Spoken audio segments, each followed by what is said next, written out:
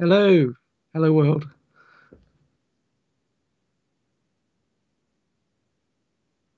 Yeah, no, I've got the rig and it can barely hold the weight of this ridiculous lens. So yeah, if I suddenly slide upwards, you'll know what's happening.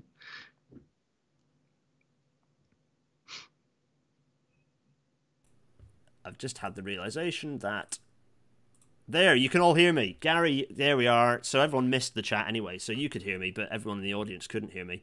Hello, sorry, Gary's here laughing. I was saying things, none of you could hear them. Hello, that was fun for the audio only people. Just radio silence and then Gary laughing with no one else in the background. There we are. Sorry, it's OBS deciding it's going to switch. No one cares. So, hello, good evening, everyone. People are there. Yes, everyone's saying I'm muted. No, they're 10 seconds behind, so they've got the catch up. It's fine. We're back, everyone. Oh, I was just saying nice setup and then talking about your DSLR, and no one could hear that, but they've got, hopefully they got it from context. Anyway, right, I'm going to stop waffling because we've got quite a bit to get through tonight, actually. Firstly, Gary, thanks for joining us to talk about, also congratulations on having 2 editions of the book appearing fairly well, in terms of the digital and then the physical edition are Yeah, yeah. I've reasonably never quick put them this succession. close together before, so it was a bit. My nail biting didn't go well for a couple of weeks, but I got back on top of it now. Oh, golly. So I'm going to switch back to here, and then I'm going to press this button because, as is traditional on Rail Natters, I don't know. You're a busy man, and hopefully you don't waste your time watching things like Rail Natter. But we have generally been keeping a tabs on the public transport situation in terms of ridership through the COVID crisis, and it's always quite interesting to sort of follow what's been going on. So if I go over here. So these are the latest figures as of this morning. It's useful that the DFT update the figures every Wednesday, so we get them fresh off the production line. And the only trouble is that for various reasons, Rail is a week behind in its cleaned data set, so we always have to deal with this weird dotty thing, which you can see over time. The dotty thing is always an underestimate of the real figures. So anyway, so Rail is sort of it's still above this dashed line, which is good because this dashed line, we always want it to be above this, which is reaching 75% by the end of the year. Bus services have jumped right upwards again. So their bus services are kind of sitting around the 78, 79% mark actually now. Road vehicles bouncing around above the 100% mark. Cycling is sadly, you'd have hoped that cycling would have leapt upwards and would be sort of sitting up here the whole time. But sadly, cycling has basically been no better than it was pre-COVID these days. Probably because all the road vehicles. Exactly. Yeah. That was the most interesting. The most interesting graph is the other one actually showing the direct, or rather the inverse relationship between these two lines. The green and the red one is like generally the lower that road is, the higher that the cycling one is. But anyway, so. And yeah, rail sort of bouncing along. It continues to climb. I think we're going to see there's nothing no reason for that climb to stop anytime soon. We are looking for an asymptote. This is the thing. So we are looking for the point where we're going to hit an asymptote. So we sort of reached a peak of about 77, 78%. And we're kind of waiting for this asymptote of like, okay, at what point are we going to have had this kind of longer term reduction in commuter traffic in London? You might have a leisure peak over July, August, and then it might drop, but then you might still get back on the trend line upwards. Yeah. Maybe. So it's interesting to. So this is all relative. So it should account for that surge in leisure travel seasonally because it's relating. Of course, to, yeah. It's relative rather than absolute. But yeah, there's still this. Anyway, it's always quite interesting to look at this. So I'll. Thoughts are always welcome. Also, for anyone new to the stream, if you at me in with hello Jermaine, if you at me in, my name appears red, and it makes it very easy for me to spot your questions for Gary. So do send them in. Right, the news. The Northern Line extension has happened. Here's Battersea Power Station with Battersea with the most important feature here over here hidden behind the SimCity stuff. Yes, but it's a bit of an opportunity missed, frankly. Okay, it's great that there's a small, short extension to the Northern Line that's taken a long time to deliver. But as Alan, from Alan's tweets pointed out, from Transport for All, there are lots of accessibility problems. And these are the sorts of accessibility problems that I'm used to network rail stations having 10, 15 years ago, before the BEAP, the BAAP, the accessibility panel came into being. And actually, Network Rail are quite good at this. You know, they mock it up. They lay it out with duct tape on the ground, or they create a wooden mock-up for kind of key pinch points. And so this is an example of a really bad bit of accessibility design. The lift is too small for Alan to rotate his pretty small motorised wheelchair here. So Alan has to reverse out of a lift. Also, there's this weird long corridor bit that means that by the time he's gone through here, the doors have half closed. There are lots of things like that, and things like the help point back here. I picked this picture because there's a lot in it. This help point is too high for Alan to reach. Like, these are really fundamental things, and the problem with underground stations is that these are big time locked in. At least with a station above ground, you can generally resolve some of these things without eye-watering expense. These things are going to be locked in for a generation. It's really disappointing. So for all the engineers out there, or the planners, or the people involved in this, or people who are advocates for new public transport, or if you're fans of the underground, as you know, as we all are, make sure that you push people on this, push the people in power on this, so that they know that they need to be doing a better job on accessibility. It's really disappointing. What else is in the news? Oh yeah, the Transport for the North conference. I haven't tweeted about this yet. Sorry, Gemma. I was supposed to tweet more about this probably, but I didn't because I was very busy with actual day job stuff. So I went, watched, made lots of notes. Gary, they didn't talk much about electrification, I'm afraid. Really? Yeah, I know. But I think it's because there's a lot of the ideas were on bigger ticket items. There was discussion of the fact they want to push electrification and wanted to do that, but there wasn't much on the future. They were talking about the big ticket items a lot. Lots of big talk, but it's all totally uncertain based on whether what's going to come out of the spending review in October, and then what's going to be in the IRP, the Integrated Rail Plan. Everyone's waiting for that. Yet again, it's another big report that the industry's waiting for and isn't able to do anything until it's published. So it kind of feels like this has been a pattern for the last sort of decade now. Oof. Anyway, more on that later. Oh, yeah, that's it. That's the end of the news. I'll be glad to hear. Other than, look, this is the latest. This is a photo I took about 2 hours ago of the latest rail magazine because it's relevant. I always like to have a relevant news-ish article before we go into the episode. And if I get large faces up, hello Gary, you're back. This is the latest rail magazine just released, and Gary, you know about this because I asked you about this article absolutely blinking ages ago, and it's not been published for a while, partly because I haven't finished it. Sorry. Yeah, no, I remember now. Yeah, but there's a piece on hydrogen trains, page 30, and I'm talking about why on earth we don't have hydrogen trains carrying passengers yet. Look, there's the article. I'm going to wave it around so you can't read it. They buy it off the shelves. It's on shelves now. But it's relevant because I point out that the answer is still electrification, and generally I point out that the hydrogen advocates also say that. So I'm pleased that generally, the Porterbrook and whoever else is involved in the and Alstom as well, who are leading the charge on the two main competitors for hydrogen trains. They're both saying no, this is a compromise. Yeah. It's a messy compromise, but it's a necessary messy compromise. So hopefully that's well worth a read. Go and read that. Anyway, enough of that. More importantly, it's time for me to basically kick off the show. Gary, we'll be back with you in seconds. Sadly, you won't be able to hear either the engine, but everyone else will, because it's time to welcome you all to tonight's Rail Natter.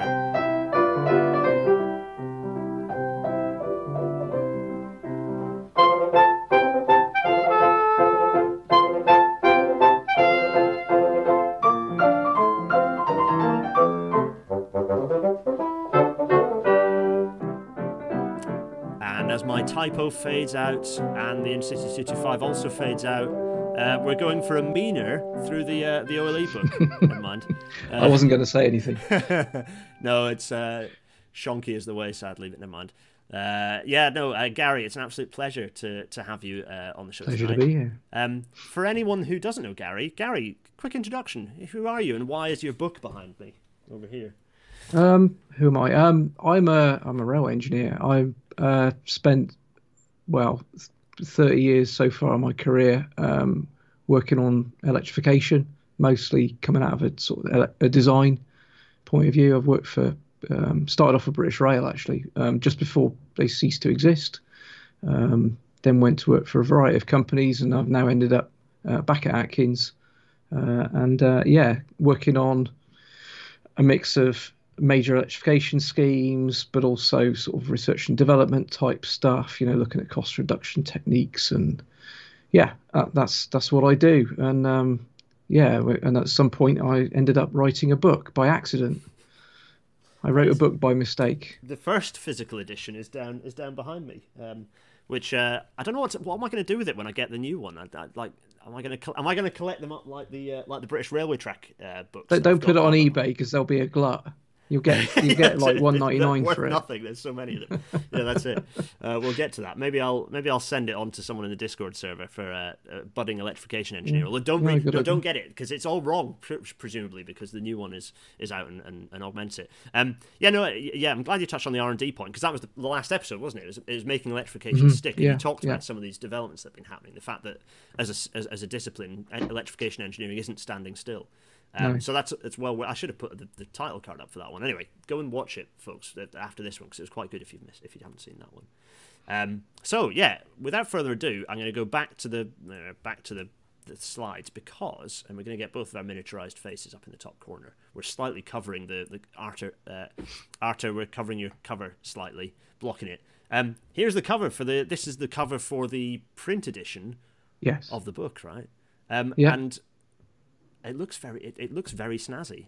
It's fantastic, isn't it? I say Arthur's did a great job on it, and I'm really, really pleased with it. Obviously, that's the whole cover, so you kind of have to mentally wrap it. I keep meaning to fire up some kind of CAD package and turn it into some kind of simulation, but but life's too short to be honest. But looking forward to seeing it in the flesh. Yeah, it's me too. I'm very much looking forward to it, and we'll get to it before, in case I forget, because I haven't put a slide up for it, but it's in the description. Is for the Kickstarter for actually going and buying this book. It is in the description. Is in the YouTube. The link is in the YouTube description, so go into that. But actually, what's nice about this is I didn't have to prepare any slides because basically this is the slide because it's going to be one of our traditional kind of PDF page turns. Actually, this one because we're going to bring up. Well, how would you like to do it? In fact, Gary, should we bring up the downloadable version and then kind of go through that, and you can talk us through. We'll the walk book through that. Yeah, updated. So here is the print cover. It's print friendly for those who want to download it and print it. I wouldn't recommend that. By the time you've bought the printer, got it working, and wasted all the paper and ink, you might as well just go for the Kickstarter. It's strange because obviously when I did the 5th edition, I assumed that a lot of people would be printing it at work, using the office printer, and that wouldn't be a problem. But we're in very different times now, so quite how people are going about it, I don't know. Hopefully it's not. Hopefully you're not burning through too many inkjet cartridges, but. It's the last thing you want to do is print this much at home. Anyway, so there's the cover, and essentially prod me, and I shall go through it. So you've got a nice little Arthur. Hi Arthur, got a nice little. Nod there, and then there's the standard version details and stuff. It's all very good, and then the mighty table of contents. Yeah, which is getting bigger by the day, which we'll talk about a bit later. But... Yeah, good grief, I know, right? So basically, just stop me when you've got something you want to talk through. Yeah, well, I was going to maybe what I was thinking to do was just highlight, not go through the whole thing, but highlight the stuff that's new and the bigger sort of new sections. Yeah, sure. So I'd suggest going to 7.6 first, which isn't that far in. Yeah, I've flung past it already. Yeah, it's further back. Good grief, nice short. And it's very timely. Yeah, you mentioned your hydrogen article, so I wrote this bit quite late. I wasn't going to go there, but then it sort of got to about May, and it kept nagging at me, and eventually I just went, you know what, with all of the, information and sometimes misinformation that's out there, I thought I've got to go there. This is my only real chance to say my piece. Obviously, with the Y Rail electrification report, we did that, but this is a bit more detail, a bit more technical, kind of just setting out the case for the different options, and what they're actually useful for and what they're definitely not useful for. So you can see some nice reference stuff here. Yeah, lovely. And I always try to evidence anything like this these days. I always try and evidence it, and and I'm trying not to. I'm not sitting there saying hydrogen's not got a use and batteries haven't got a use, but I'm just trying to point people towards what the realistic uses are, what the limitations are, um, and just the fact that they are complementary technologies, not a replacement for electrification. And I even went, I just spotted something very exciting. You saw the D word, yeah. I went there. I went there. That was the last bit I wrote. I really wasn't going to go there, but then I thought I can't ignore it. So much as you probably don't want me to, you're going to be back at some point with a dedicated episode to discontinuous electrification, because it's a question that I think needs a dedicated answer. So yeah, I'm afraid I'm going to be dragging you kicking and screaming back in to talk about the D word, which is discontinuous electrification, and talk about, well, expand on this. So that's basically an A4 page worth there of information that I presume you've compressed from goodness knows how many more pages. But yeah, I mean, and it is a bit tentative as well, because the reality is that, I mean, one of the concerns about discontinuous electrification, it just isn't something that people do. There aren't railways around the world operating in that way, so it's experimental. And Core Valley Lines in Wales, they're going to realise that experiment, and we'll see how they get on. So I'm not going to sit and waffle on for pages and pages about discontinuous electrification, because I would just be, as much as anyone else is, I would be guessing to a certain extent. But what is clear is that what discontinuous electrification does is trade off infrastructure cost potentially for rolling stock cost. It moves complexity into the rolling stock area, and that it remains to be seen what the whole life benefits or disbenefits of that approach is. So that's in a nutshell what I'm saying in that piece. But also, that there are some clear challenges around discontinuous electrification. You can't just switch an electric train on and off at will and expect to maintain a timetable. It makes everything a lot more complicated, and everything has to be designed to work together. And it also means that rolling stock will be captive for its entire life. Yeah. Yep. So, rolling stock cascades are the backbone of the railway economy. You know that, Gareth. And I struggle to see how those fleets will ever be cascaded anywhere else. So, we'll see. We have to wait and see. It's interesting. We've had I mean, that's a broader point, isn't it? That we've almost seen the current railway, the way the railway industry is structured at the moment, or certainly was structured until fairly recently, has pushed further and further against cascaded rolling stock. And in fact, the last time we tried to do a big rolling stock cascade was in May 2018, and that's a period in recent railway history I think a lot of people on here will remember. So yeah, it's interesting, isn't it, that we've almost pivoted entirely, and even we're now developing massive infrastructure interventions that lock in keeping. But we've got to relearn it, because if we're going to have a rolling program of electrification, we also need a rolling program of rolling stock. Yeah, that rolling stock needs to be able to go everywhere. Yeah, it has to be. We have to relearn that skill.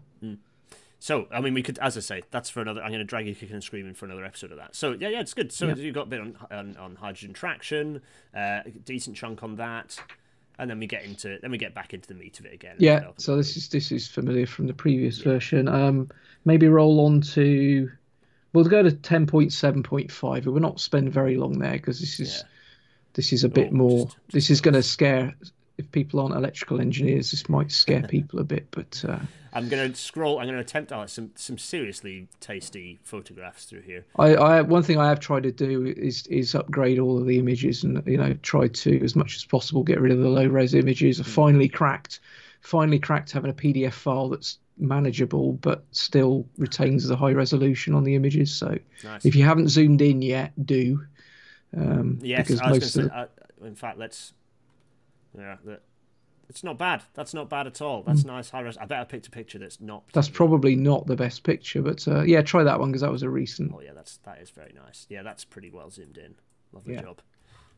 So right, sorry, what was that? That was 10 point which 10.75. 10.75. I don't want to scroll too quickly, partly because I want people to see the fun, and also partly I don't want to give anyone who's photosensitive. I love that picture, by the way. If you scroll back up, that super grid transformer, not that one, the one on the page before. Chris Wilson provided me with that. That's Didcot. That's the actual 400 kV in feed at Didcot. Not somewhere I would ever be allowed to set foot, I hasten to add, but I found somebody who has stepped on that hallowed ground. So that's the back of Didcot Power Station. In fact, it's one of only two bits of Didcot Power Station that's still in operation, because most of it's been flattened, and they're going to build housing on it. But yeah, that's actually what it looks like when you actually take a feed direct from the national grid.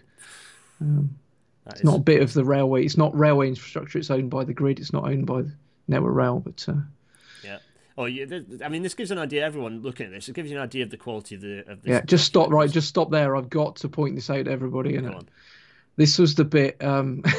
This is the bit where I have to hold my hand up, and I've been miseducating everybody on this for the last 15 years.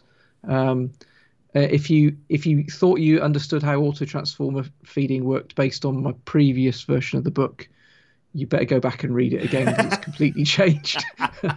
I was schooled by Dr. Roger White, who's an absolute legend expert in railway electrical engineering, and he's been puzzling over autotransformer feeding and realised that in my defence, the SNCF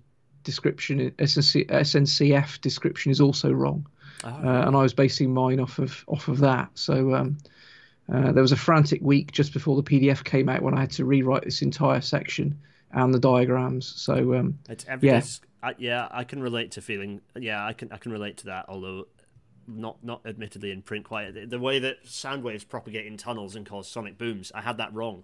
I was I had my understanding of it updated. I'd been teaching students the wrong way of that, and it just happens, doesn't it? And there's an important principle there. Is, even people who who are sort of professing to know how things work can get it wrong, and the best you can do is highlight the error to people, correct it, and make sure and it's learning for me. I thought I knew how an autotransformer worked, and I didn't. And now I think I do again, and hopefully it'll stick this time. Yeah, I've been through that journey. I thought I understood it because of the book behind me, and I don't now, and I'll relearn that knowledge. We've got a very good question actually that's come through while we're kind of this one's up. People can observe its beauty. So Cora asks, general question: how non-UK relevant is this book? I assume many parts are relevant to wherever uses 25 kV ACOLE, but some bits are probably UK specific. Yeah. So for the higher level stuff like this, I've tried to make it as non-UK specific as I can, albeit my knowledge is biased because I spent most of my career working in the UK. The more detailed stuff, when we get down to nuts and bolts level, that is very UK specific. It's always the case. Even my main competition, if you like, the Siemens book, which isn't really competition because it's very different kind of tone, and it's depth rather than breadth. Even that book is written mostly from a German practice, Japanese practice, and French practice perspective. There's very little UK practice in there, so it's inevitable that you can only write what you know, really. So yeah. So right, I shall continue gently cruising forwards, tempo forward. See all it's fantastic. I mean, honestly, the graphics. It's an incredibly high quality production. There's the amount of information in here.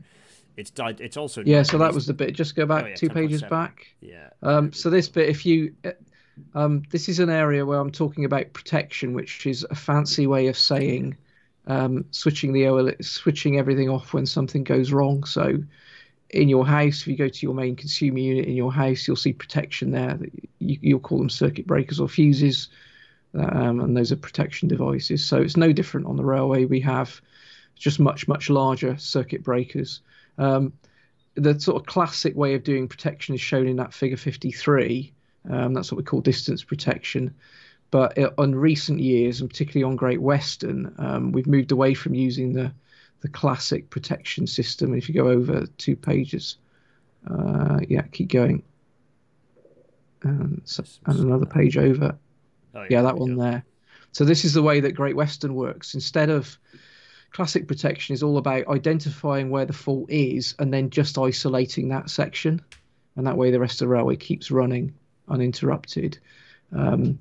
RATS protection, which is rationalised autotransformer system protection, takes a completely different approach where you switch everything off in a hurry, and then you identify where the fault is. Forgive me. You detect where the fault is, but then you switch everything off and then you reclose and reconnect the bits that aren't affected by the fault. And the key reason why we've gone down that road instead is our old friend cost reduction. By doing that, you can have fewer circuit breakers. You can replace circuit breakers with disconnectors. Disconnectors are a lot cheaper than circuit breakers, and it's only been possible because we've now got an internet protocol based protection comms system, which is called 61850. It's just named after the standard that defines it, and that's really allowed us. Aren't we? Yeah. It's a very clever. It relies on more computer complexity, and certainly the job of the SCADA engineer has changed a lot with this system. But it's definitely the future, and I think we're going to see. Versions of this on future electrification schemes, because it's those cost reduction opportunities that can't be ignored, really. Yeah. Some of the systemic stuff. It's not. People often make a big deal about steelwork, but actually, it's a lot of the systemic stuff that's maybe not so visible. Yeah. Some of the major cost savings. It's interesting. I've now got a stat on that, by the way. But people who think that the maths and wires are the thing that we got to solve to make things cheaper. On average, the cost of the materials in the OLE system is 7% of the cost of an electrification scheme. That's it's not going to do what you think it's going to do. So if you can get that 7% down to 5%, great. So what? Yeah, it's the other it's the other 93% you've got to go at. Yeah, and this is an element of that. Sorry, I want to pick up a point because it's something that I think a few people have probably heard the acronym before, but can you explain SCADA to the people watching? So SCADA stands for Supervised Control and Data Acquisition. It's a communication protocol, and there's not one protocol. There are different. So you can buy it from Thales, and there are other comms organisations are available. But it's essentially a system that allows you to remote control and monitor the whole system. So SCADA is the reason why the whole of the Great Western electrification is controlled from one room in Didcot. Yeah. So what it does is it allows you to it monitors the substations, and the traditional system, what it does, it polls each substation in turn. So it just goes, are you all right? Yes. Are you all right? Yes. Are you all right? And it keeps going round in a circle, saying, is every substation okay? And then if a substation says, no, I'm not okay, it goes, okay. It notes that and then carries on around the circle, because it goes around the circle like multiple times a second. So it'll say, okay, I'll get back to you. And it goes all the way around again. And then on the next visit, it says, okay, what's wrong? And the substation then reports, breaker 23 is out. Right. But then it also allows the control room operator to actually make things happen in the substation. So if the control room operator wants to reclose that circuit breaker, then the SCADA system is the comm system that allows them to do that. So that's what it does in a nutshell. Yeah, no, that's fantastic. Graham Hareth has just made quite a nice analogy, which I quite like, which is it's a bit like OLE's a bit like a paint scheme. Paint, site mobilised, labour, surface preparation, scaffold, etc., erection. Paint is the lowest cost part of the job. It's a pretty good analogy. And the work on site, the people, the plan, that's a lot more than 7%. And in often cases, the plant, the standing army that you need to do electrification.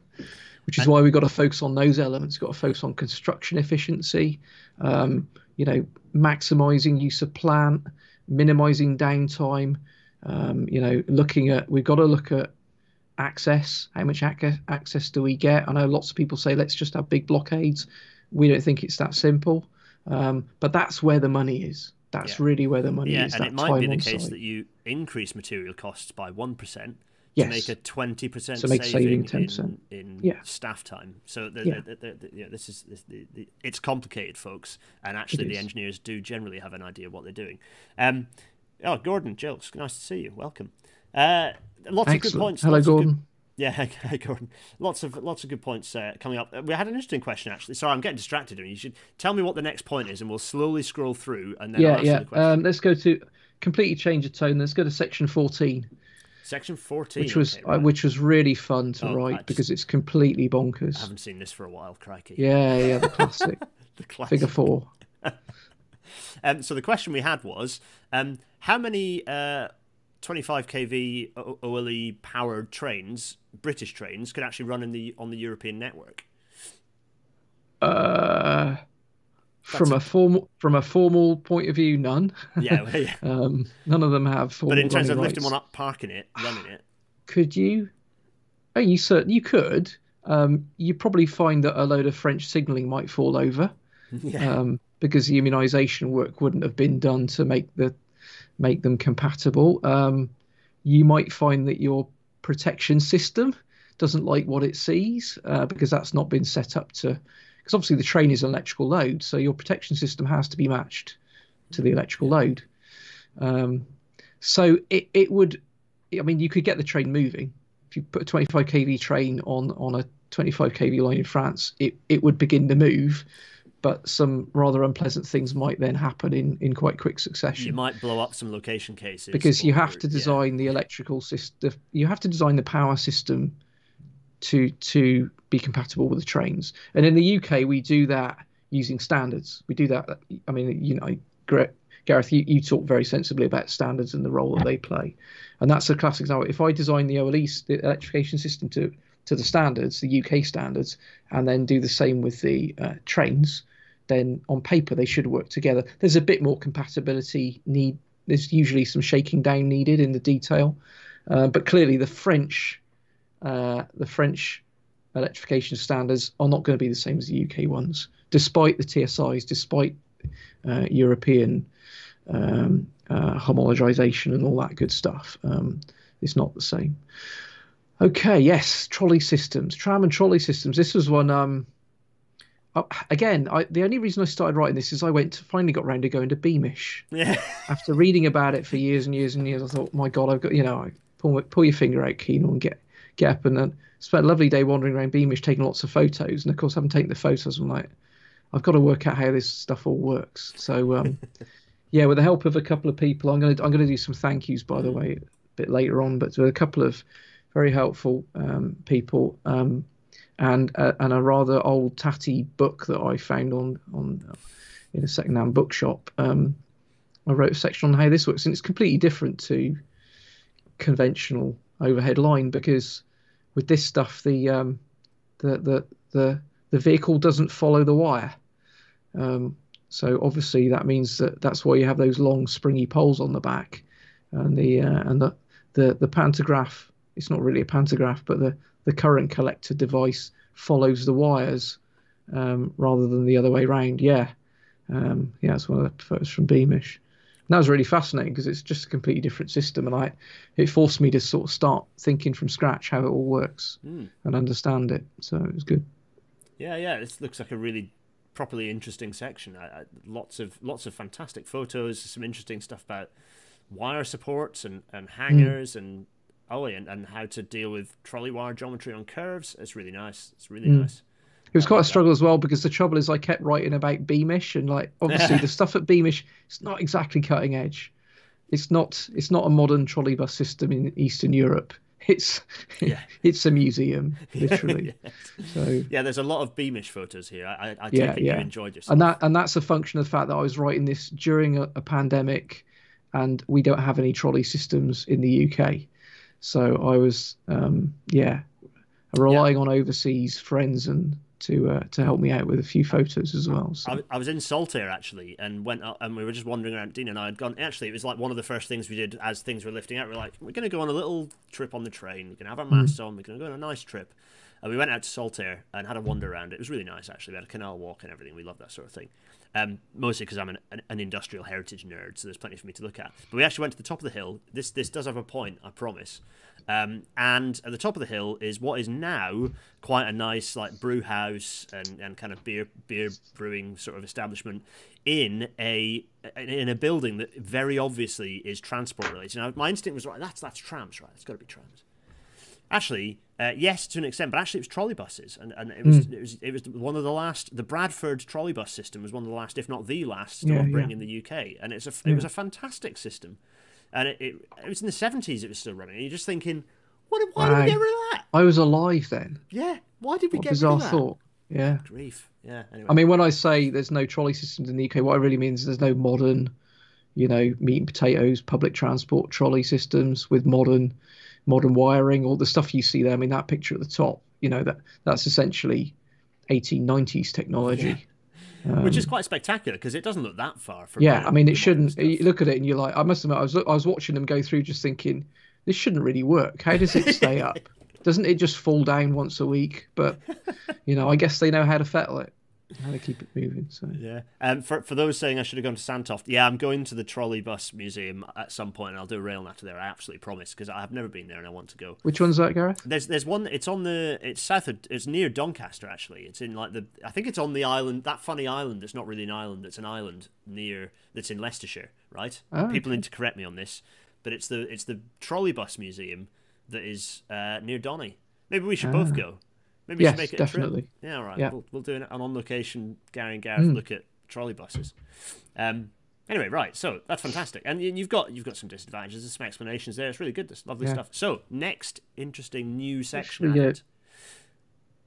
Yeah, where should we go to next? 16.4. Let's go to 16.4. So I'm going to 16.4. continue. I mean, is this all right, everyone in the chat? Is this useful kind of view of the book for those? I mean, quite a few of you might not have actually gone through the book at all ever. So hopefully this is kind of interesting to just look at it and see the level of detail. But I think the key thing is, yes, there's lots of text and explanations, but it's the level of detail in the level of detail that actually goes into the. There's lots of imagery, so there's lots of visual prompts. So if you're the sort of person who finds visual prompts really important as part of your learning process, there's loads of that in here. Now, we've just got to a section that says modern tunnels. Was that where you were Yes. pointing me to? And Yeah. So I suddenly realised that I've just sort of ignored tunnels and which are can be quite difficult to electrify. So I wrote the modern tunnel section without too much problem, although I did get some really good help from Rob Daffer at Fur and Frey, because they're very much tunnel gurus. They do all the stuff in Switzerland and places like that. So the modern tunnels was interesting, but the really the one probably more challenging one was the next section, which is so you've got the historic tunnels. Yeah. So that's all fine. that's that picture on the previous page. That's a fantastic picture actually, because it shows a tunnel in the process of being converted from conventional OLE, which is on the right, to rigid bar. Oh yeah, that's nice. I like that. And that's literally the two systems sitting side by side, and then they're going to come in and rip out the contact wire and just leave the bar behind. That's quite and nice. it just from a shows staging you perspective. it shows you how much less space Yeah. the rigid bar system uses, Yeah. which is, I'm sure, why Rob took it in the first place and very kindly allowed us to use it. So It's brilliant. Useful from it. Yeah, staging wise, that's quite nice. I quite like that picture because it shows that you've got you can put the stuff in, but actually often putting the physical kit in isn't the whole story when it comes to activating an electrification systems. So the fact that you can then still have the old system running while you're commissioning all the ancillary kit, I like that a lot. Anyway, sorry, I got distracted because historic tunnels. So historic tunnels, that was a real challenge for me, because I've never been involved in electrifying a historic tunnel. Lots of my colleagues have, but just the way the chips fall sometimes, I've never really worked on a tunnel design. But also I just don't understand Victorian tunnels. I do a bit now, but I didn't when I sat down to write this.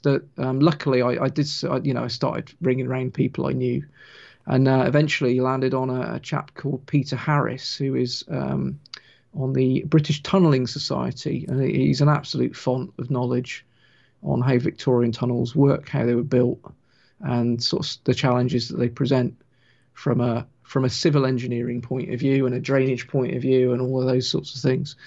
And of course, all that impacts on how you electrify them. So yeah, big shout out to Peter. Couldn't have written this section without him, and he gave me loads of good information.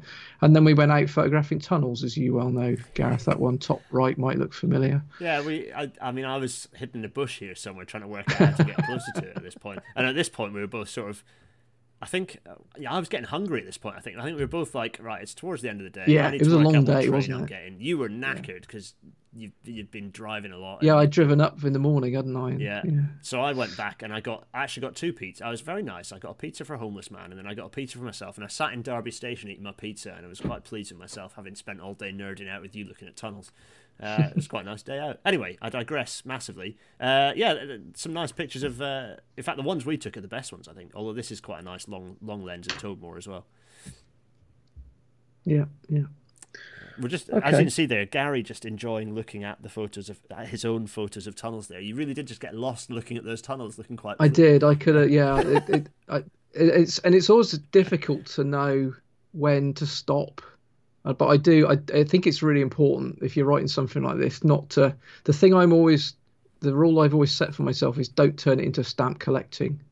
yeah, What do I mean by that? I mean, for instance, some people have said to me, "Why don't you have an appendix with all the different types of registration arms?" And my response to that is because it would be stamp collecting. yeah, It's just collecting stuff together for the sake of it, and and even if you think it would be useful, I then have to maintain it. You know, if you want to know the registration arms, look at the design catalogs. It's there's a risk that you make the book unmaintainable because it changes too often. So I know Gareth, you're potentially going down a similar route with P-Way at some point, and I know yeah. we've spoken about it, and I've said 35,000 words so far. don't get don't try and catalog all the Pandrol clips. Yeah, it's You know, for anyone that's what the wanting it, Pandrol yeah, this is catalog's it. for. For anyone who hopes that the hashtag P-Way book is going to be this isn't an excuse to turn it into a plug. Gary, you're mean.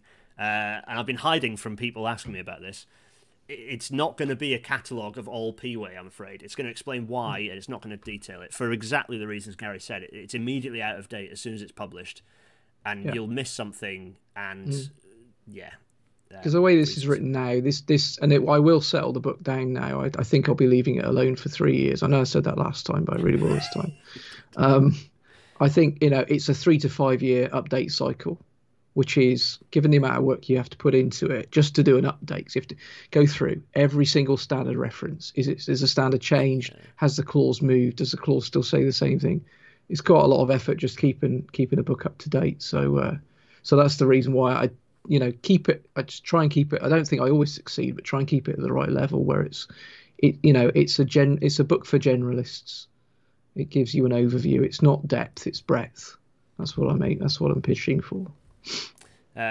We've had a nice picture of tunnels up for several seconds, burned into people's memories. So that's Yeah. nice. And Should we go? you've got a lovely. Yeah. Oh yeah. I mean, Peter profile. provided me with all these, mad. He goes, "Oh, did you know about witches' hats?" Well, I thought I did, but I don't, maybe not, unless this tunnel's haunted. So yeah. Witches' hat I cones. learned a lot during the process. Also, go to see that at the bottom there, the footnote there. Oh yeah. That YouTube link's amazing. Graham Bickerdykes. It's like I think it might have been a TV program at one point, and it's absolutely superb, and it'll tell you everything you want to know about how tunnels were built in the Victorian era. Okay, that's a half-hour link. So yeah. As a reminder to everyone, again, I should have put this as a slide. That was really stupid that I didn't. I suppose I could still do it while we're chatting. When you go off on one, I'll maybe add it in as a slide in the background. But this is downloadable now for free. Yeah. You can all go and download this for free off ocsforrail.com. How amazing is that? And now that I've bumped up my server bandwidth, the site might not fall over when you do it. So test it to destruction. Yeah.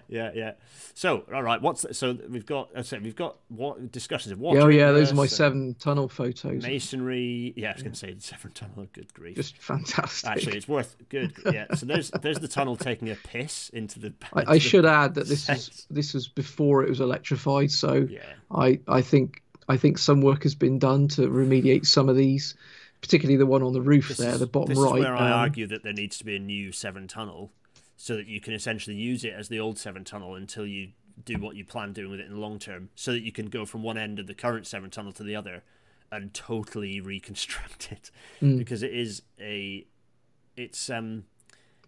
real challenge. I mean, challenging. You talk to the people who maintain the Severn tunnel; they're just fighting a constant battle against corrosion.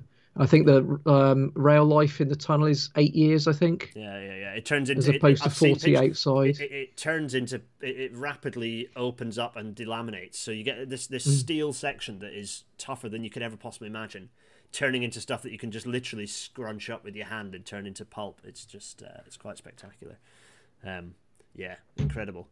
There's a whole. We need to get someone who is a maintainer of the Severn Tunnel onto Rail Natter, because that would just be incredibly fascinating. Anyway, right. Sorry.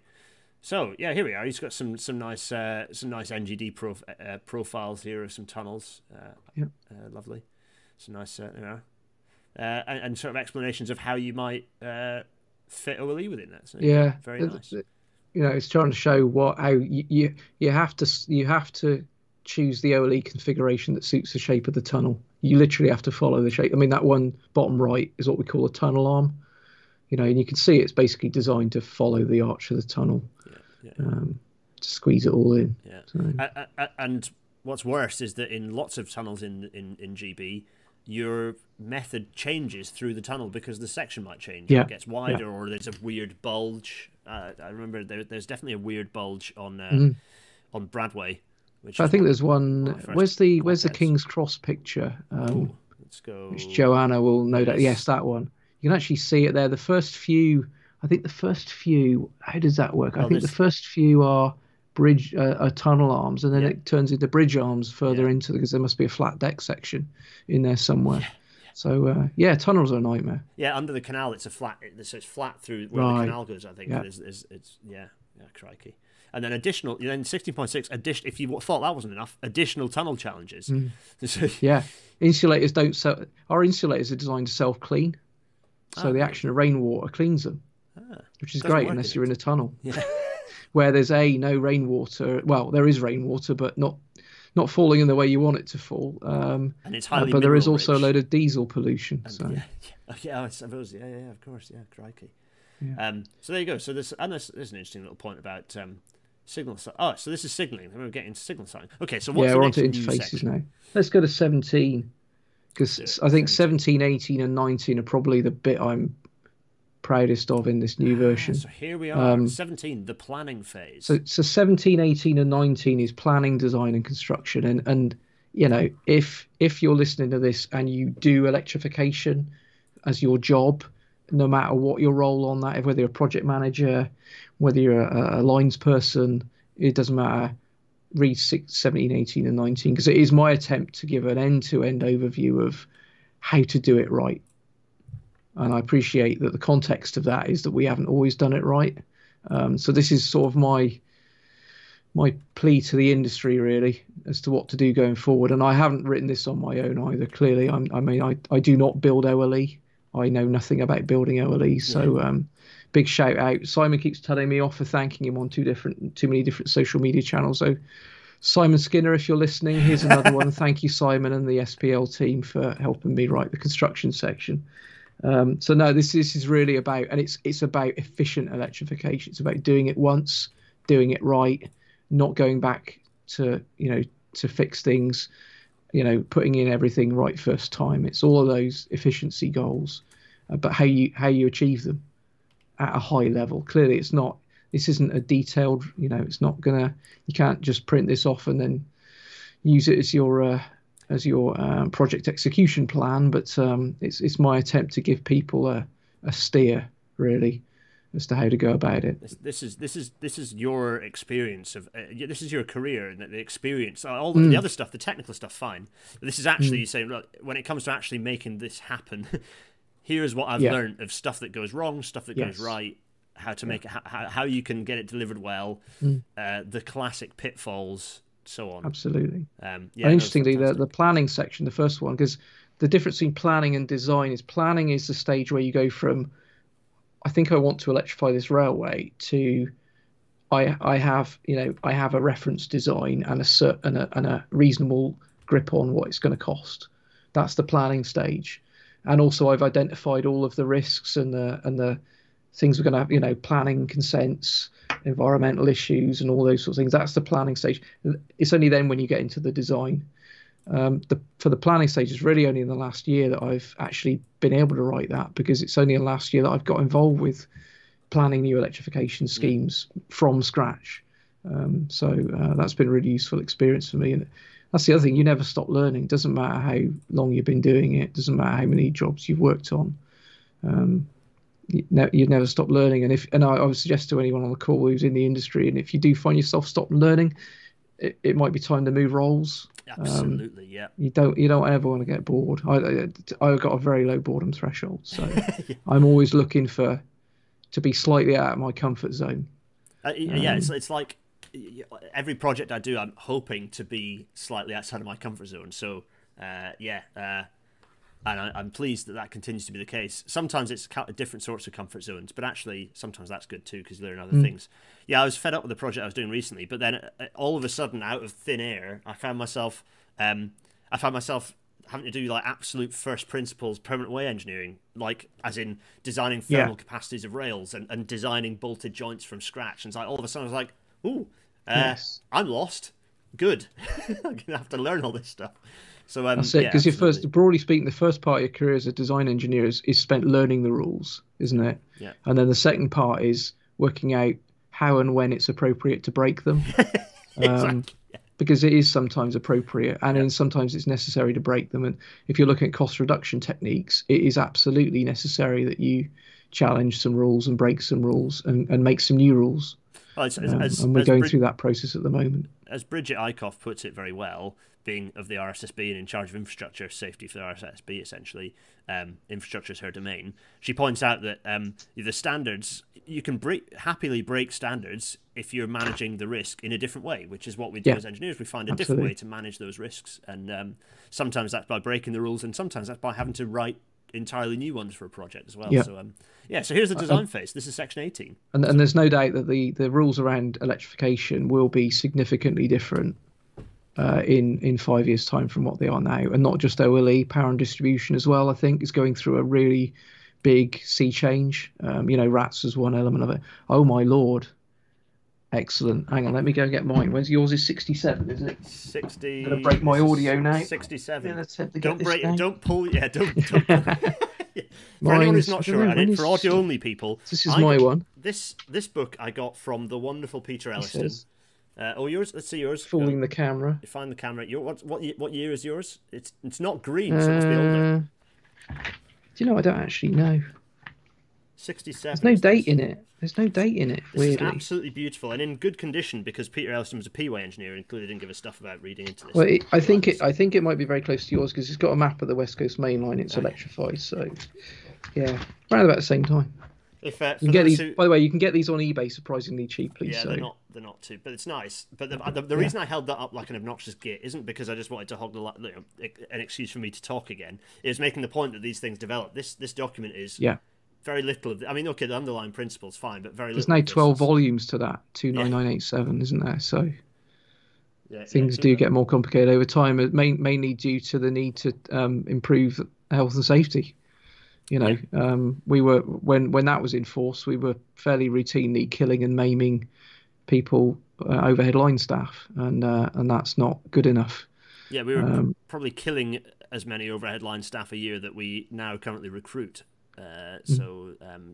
Honestly, not a good place to be. I can still remember doing my placement at Romford overhead line depot and meeting a chap there who had one arm instead of two, and he used to be a linesman and.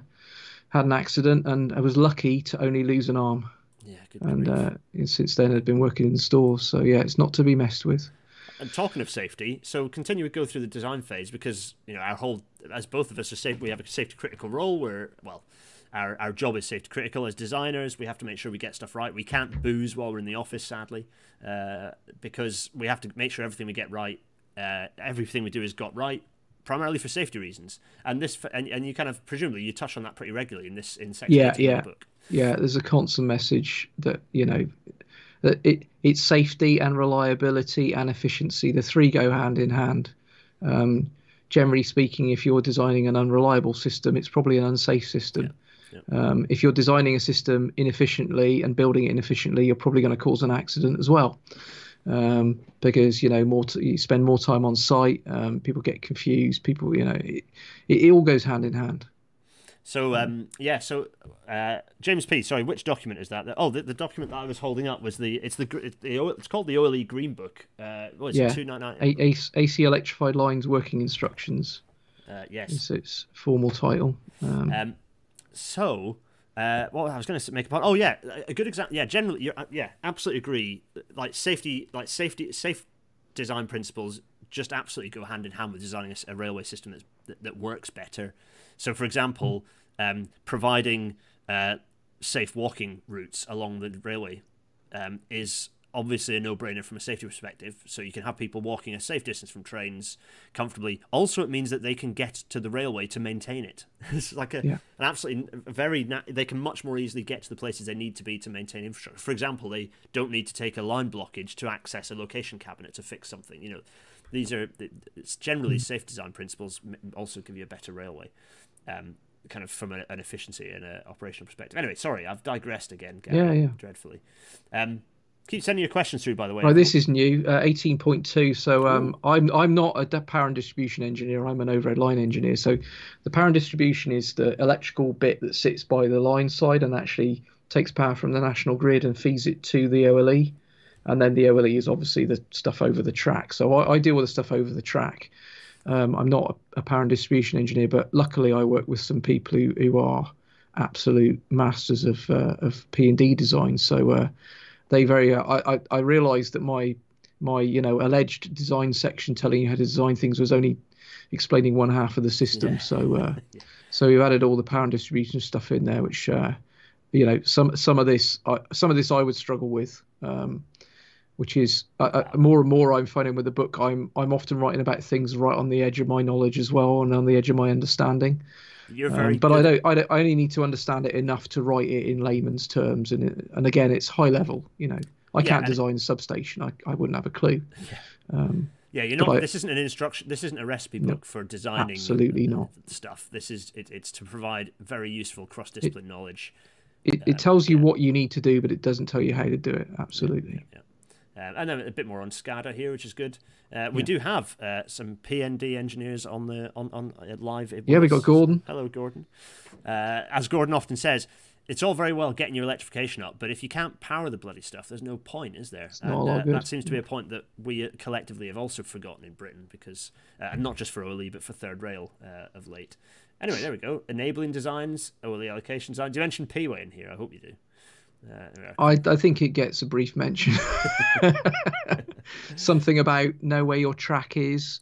Helpful. Don't and also try and design overhead line unless you understand your track geometry in great detail. I was having an argument about that today at work, funnily enough. It's something that quite regularly comes up. Why do you need the track? Well, because we have to follow it.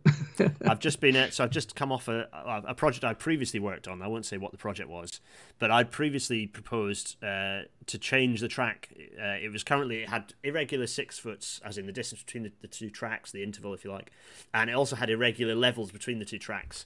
And one of the things I'd proposed was, no, we're going to correct that as part of the work, because yes, that adds a bit of extra to the scope, not a huge amount more, but it also is very useful for our other disciplines that are having to do the design, and it's been value engineered out, and my fear is that it's been value engineered out without a discussion with the OLE people. So it's going to be interesting to see how that conversation goes. But and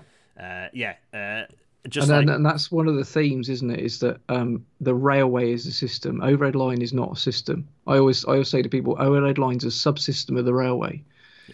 So whenever you change something on the railway, you've got to look at the whole system. Everything's connected, everything's related. And the interfaces is where things always go wrong.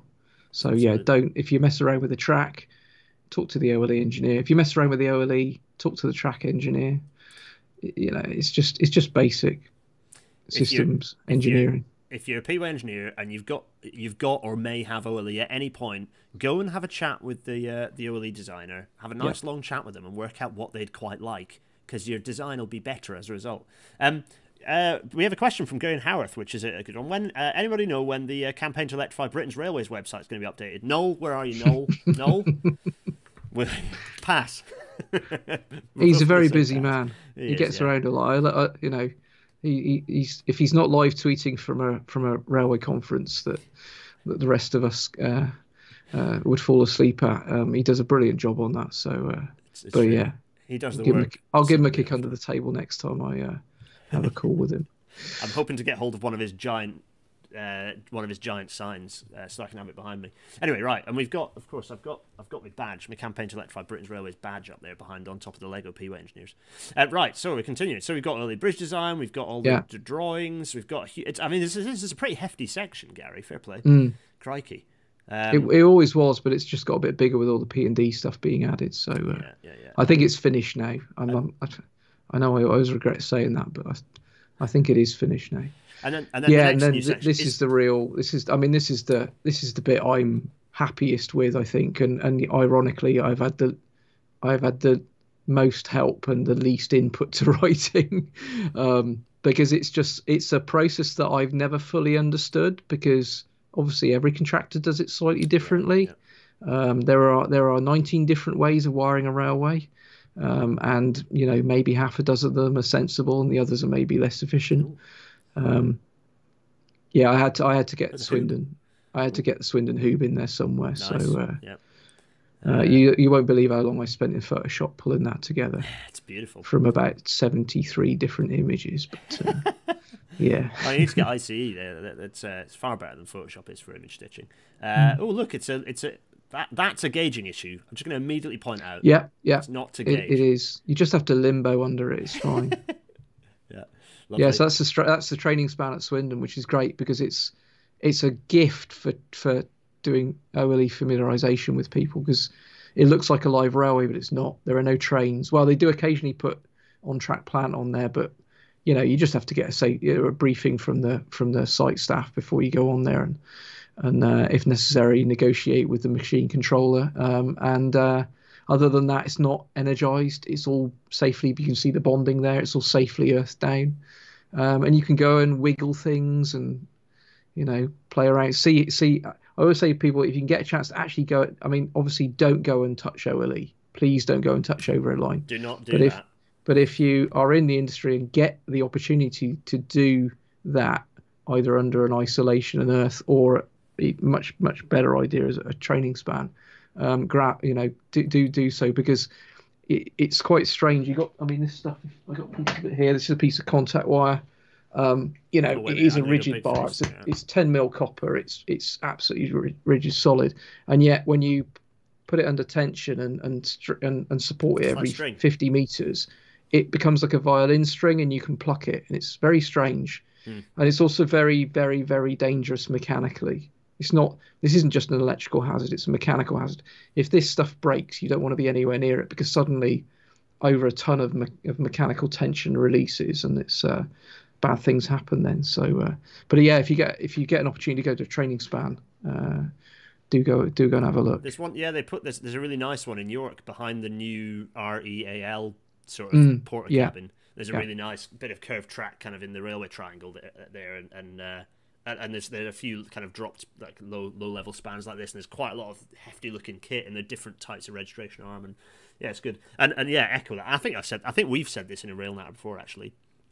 I did it with the apprentices for the first time. They were doing design, and they were like, you're worrying about millimeters, and you go out, and what you have to do is you go and I took them to a heritage railway, because it was like, look at some knackered track to understand how much of a beating it can take and still do its job. But also think about the fact that as a dynamic system, as the train's going past, you do need to have so there's it helps so much to go out and see physically the railway that you're mucking around with. Right, back to our miniaturized faces, because we need to continue to roll through this. Yeah, let's get into the construction, because it's all fantastic. Most of these photos are provided by SPL. apart from that one, that's Sorry, I'm laughing. I'll just say Great Western. Let's move on. Yeah, I'm afraid I'm going to read this out for the benefit of our. In fact, I've done a terrible job of audio describing for the people who listen to this in audio only. I'm so sorry, but this is a picture of a pile that is about the same height as an OLE mast anyway. It's about 4.5 meters out of the ground. I think sticking up out the ground, and this is a wonderful state. This is like this is an incredible example of understatement here. Figure 352, extreme example of pile refusal risk. Tilehurst, UK. I love that. It's great. It's just, you've created a structure, an object, a sculpture there, as in you, as in we. And it's a really good illustration of getting out, as with any construction activity, getting out of the ground is the hardest part. I think another stat, and now I know where this is from. I'm not going to say who it's from because I don't want to get them in trouble. But this is from a UK OLE construction company, and they're on record as saying that remember that 7% of the cost is materials. Well, 40% of the cost of building the OLE system. So this is just the OLE, not the P&D, not the bridge reconstructions, but just the masts and wires, 40% of it is foundations. Yeah. Yeah. So again, it's not, if you're sitting there worrying about whether you could make your TTC a little bit slimmer, that's not where the cost is. The cost is in understanding your ground conditions as best a way you can to avoid that refusal risk. It's pennies spent at design saves pounds at construction. Absolutely, yeah. We typically work on the detailed design costing, I think around 5 to 7% of the construction cost. So to give you an idea, you might say, "Oh, well, this design's a bit expensive. You spent an extra £1 million." Okay, but we've saved 50 million on site. I mean, Yeah, absolutely. So. And here we are, continuous. So we're looking at the piled foundations. You've got the way they're being driven here. It's pretty impressive kit.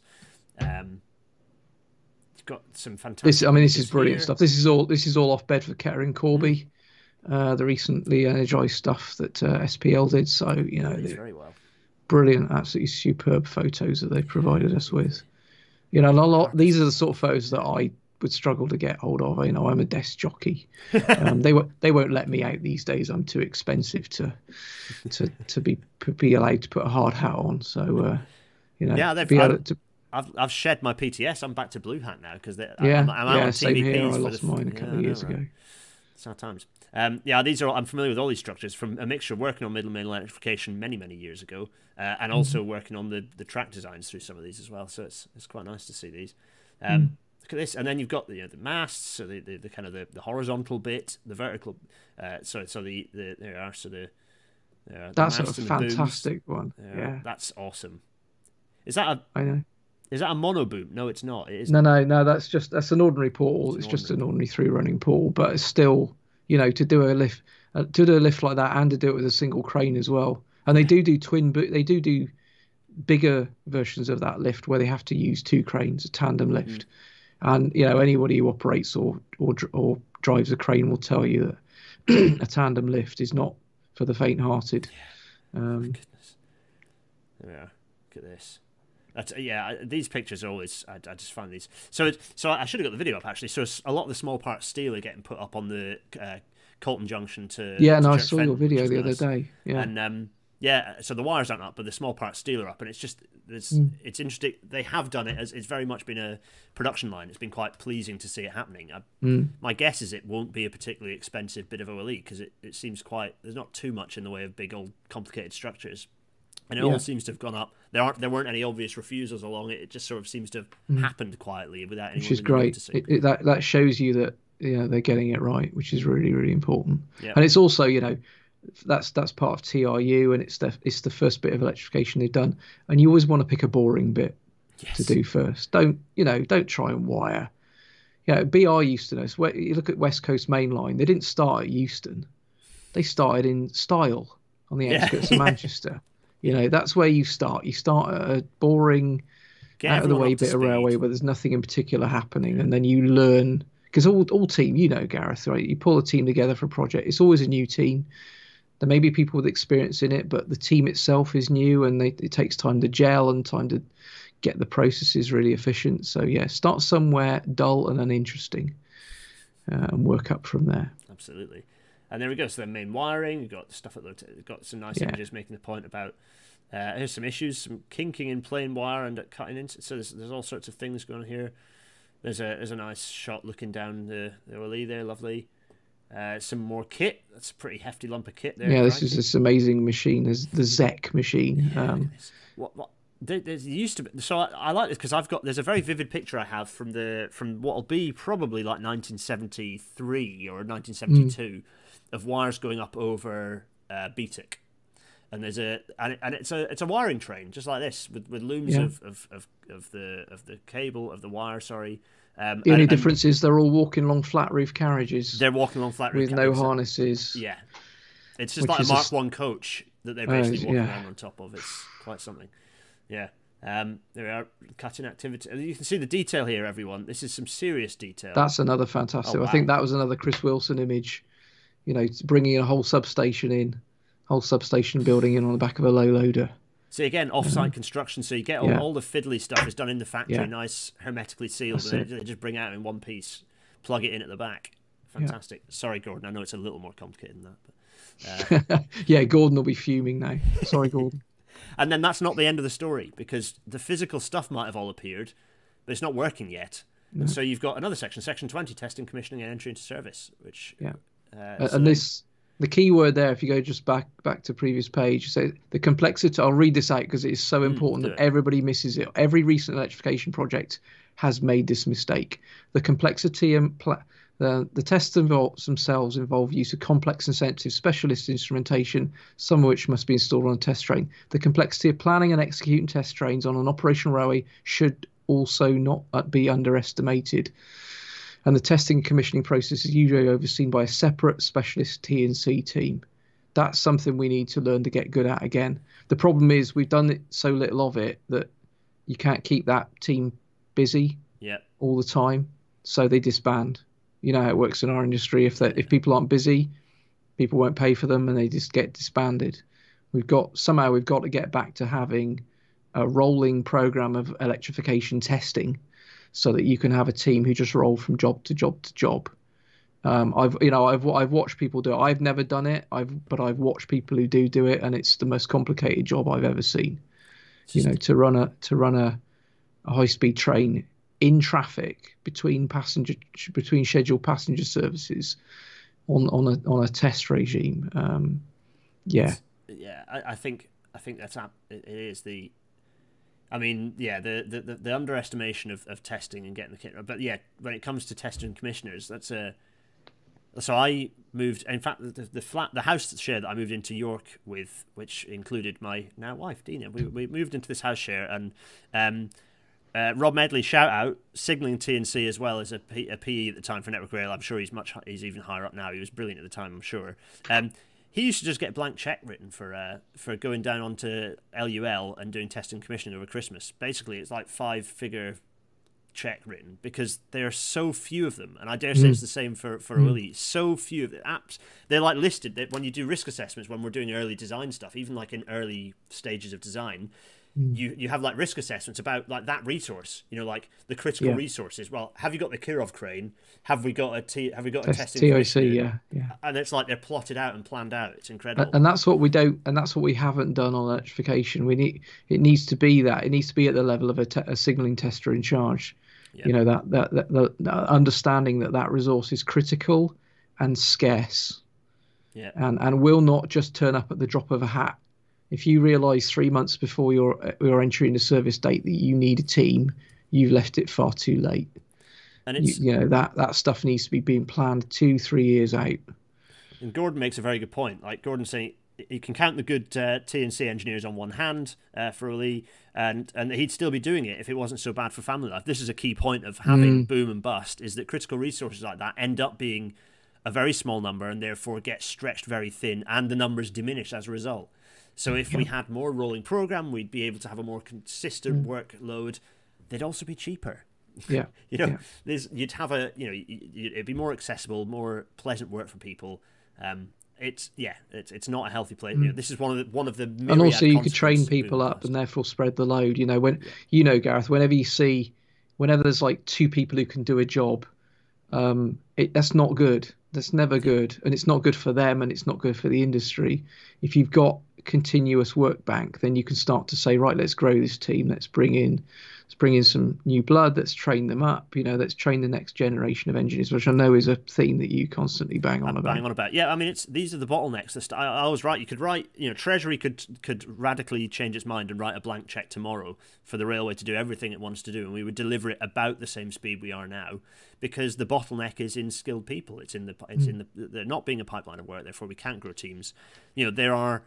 It's improved a little bit recently, but electromagnetic compatibility was an example of like a tiny number of people in the UK who could make those analyses. So when something went wrong, that meant that other projects were paused while the problem was fixed, and everything just locks to a halt. In Canada, there is one person who does stray current and corrosion management, and all projects have to wait. It's not for much that better in the UK, to be fair. These are serious problems. I'm just going to jump back a little bit to what we were talking about starting with a boring spot, because there's a really nice quote, if I can find it. Where was it? It was really nice. Oh yeah, Tom Sedgman: form, storm, norm, perform. I quite like that. That's quite nice. Nice. I can put that. Yeah, on that's a standard. I can't remember where that came from, but it's something that's very big in management circles. It's worth looking up, but because what you'll immediately realise, Gareth, when you start reading about it, you're like, yep, yeah, I've been doing that, and you can then go, where am I on my project right now? So on the project I'm working on right now, which I'm not going to talk to you about, we're just about to storm.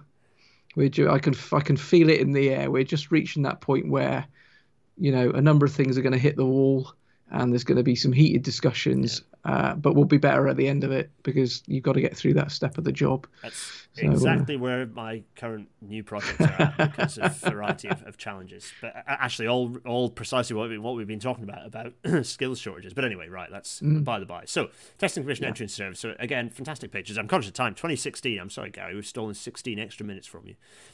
Testing. It's dynamic testing here. See, this is interesting, because this relates to what you talked about last time about some of the analysis that Atkins have been doing to sort of support measurement acceleration of this process a bit, which is really good. Here's a good one. Cross over into there's your problem podcast territory. The as-builts. Do your as-builts properly, because you make everyone's life a lot easier.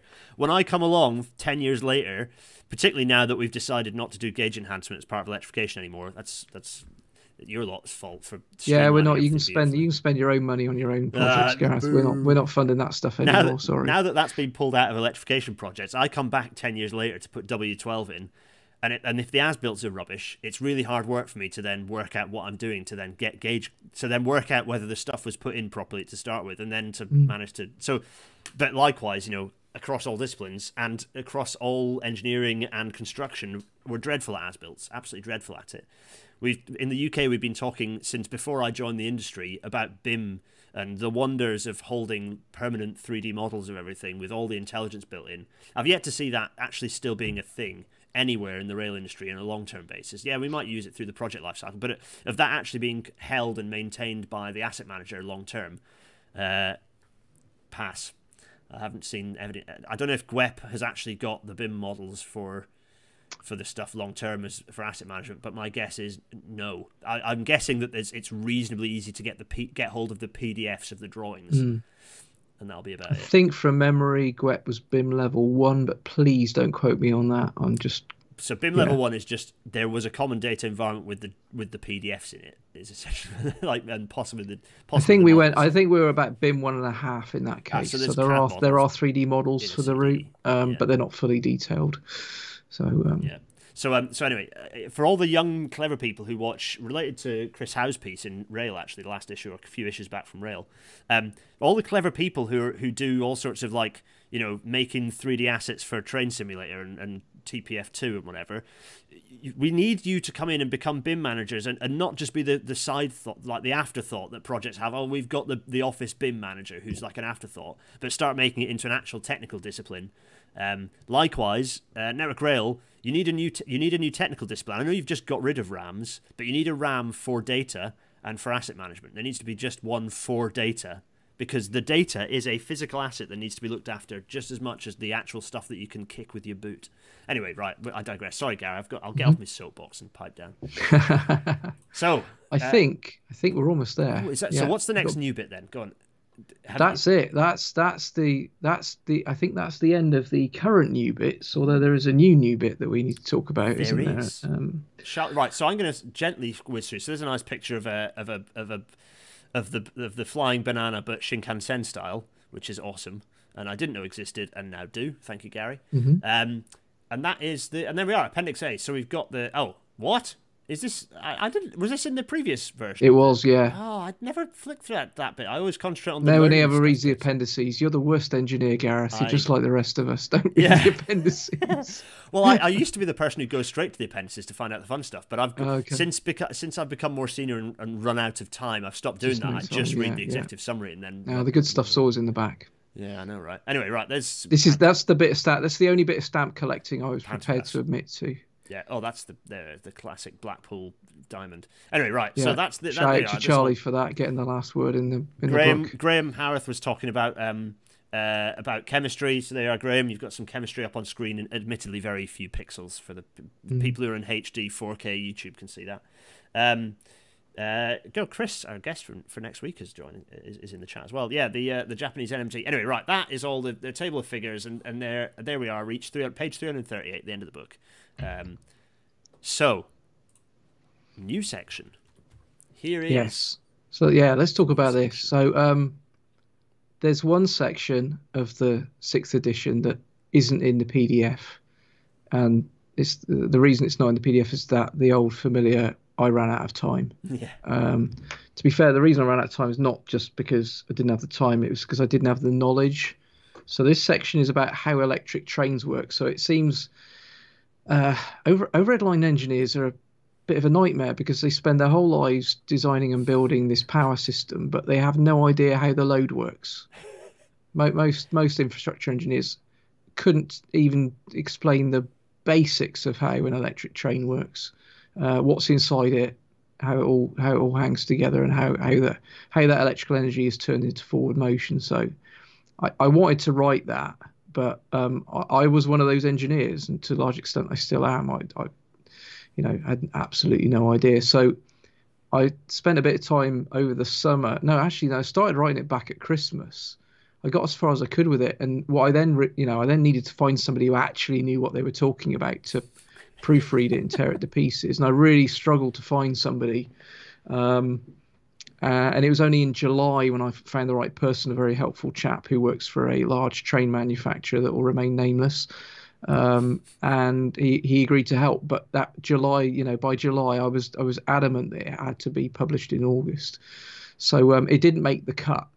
I'm glad to say though that we've made progress on it since then, and I'm now, how certain am I prepared to be? I'd say I'm 80% certain that this new section will appear in the print edition. Ooh, there's your incentive for getting the print edition, folks. Yes. 80%. Yeah. I'm completely sure 80% of the time that it's going to be in the. No, there's a few. Tom's got the latest draft. There's about 3 or 4 things I need to clarify with him. I need to find a picture of a Mercury Arc rectifier, and then I think it's finished.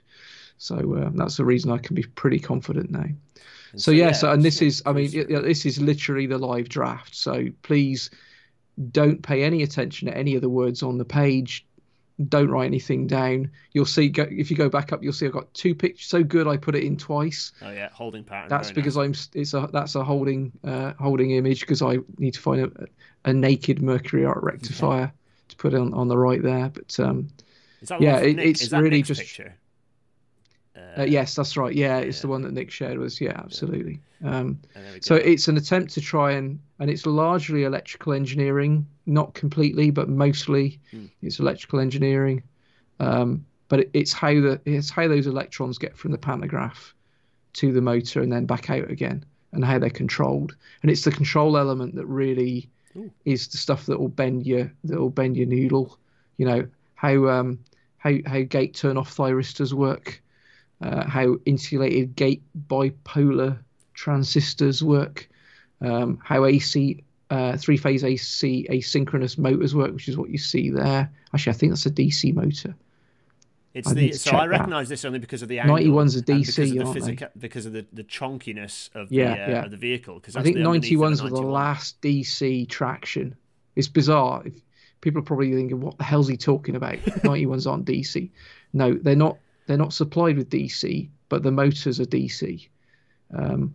It's weird. We've got overhead line systems that are AC that then supply DC motors. We've got DC overhead line systems that supply AC motors. It's surprising the number of different ways you can actually do that. So this section is attempting to. Tim, if you've got photos, he's asking if we want a picture. Yeah, if you've got photos that you're willing to share that are in decent quality, then email Gary. There'll be a contact email on OCS for Rail, I'd imagine. Gary.keenor@gmail.com. There you are. And remember, there's two R's in Gary. Yes. Now, anything like that will be gratefully received. Whether or not it will get used in the book, obviously, I have to sift through. The more images I have, the more choice I have, and the better the outcome for the book. So thank you. Ed Fielding, as an interesting point to make, my grandfather was an electrical draftsman at Metrovic in the 1950s. Designed EM1 traction motors. I think this new section will be very interesting to me. Yeah. There you go. So that if I think I'm right in saying the EM1s, they're the ones that used to run on the Woodhead. They will have been using, if you go towards the front of the section, keep going, that's it, keep going. So if you come back to this area, so that will have been DC series motors controlled using contactors and resistors, which is the proper old school way of doing it. Literally switching, big electromechanical switches, switching resistances in and out constantly to maintain speed and keep the torque where you want it. I'd say it's been a big learning curve for me. I still don't. It's one of those subjects where most of the time I feel I've got a grasp on it, and then occasionally I'll go, no, I've lost it again. And I ask Tom, what do you mean by this? How does this work? But Christopher Viklin, and actually, Chris, I'm going to need to ask you how to pronounce your last name correctly. We'll get there. Is saying the author of the book that's down here, a very beautiful book that I don't think anyone can see. Oh no, it is actually in Shortman. I'm going to go briefly. Big face. There you can see it behind my plant. It says railways on the spine, very beautiful. Oh yes. A history in drawings, which we're going to be talking about next week. We'll get there. But Chris says. You should try the GEC collection for drawings, having sifted through these archives in great detail. I can imagine they're incredible. Yeah, how electric trains work, and ultimately, actually, because a lot of these electric motors were inside diesel trains as well. So all this stuff, a lot of what I'm writing. In fact, I've constantly found myself drifting into two things have been happening. One is I start talking about third, fourth rail EMUs, and I have to pull myself back because we can't be going there. I'm not having that. No. Sorry, Steve. Yeah. I mean, I know we joke. We play games online, and I pretend like I hate the third rail, and he pretends like he hates OLE, and the truth is, it's just electrification at the end of the day, and electrification's a good thing. So, but I found myself occasionally drifting into. In fact, some of these pictures are actually. I'll hold my hand up now. That picture there, the one you just had there, is from a 4VEP, which is absolutely not an overhead line EMU, but they all work the same. That's the thing. At the control and traction motor level, the function of it is identical. The thing I found interesting, I was chatting to Helen Simpson of Porterbrook, the engineering powerhouse that is Helen, talking about the way they're having to change control systems for hydrogen trains because of the way that the way that those power cells put, they just keep putting power out, don't they? You can't switch them off. And you have to manage, so managing that power output and also managing making sure that the power applies as quickly as the driver wants it, and then comes off as quickly as the driver wants it, is quite challenging. So I very, very rapidly found myself. It's a bit like when they tried to experiment with turbine locos in the 50s, isn't it? And they're very similar.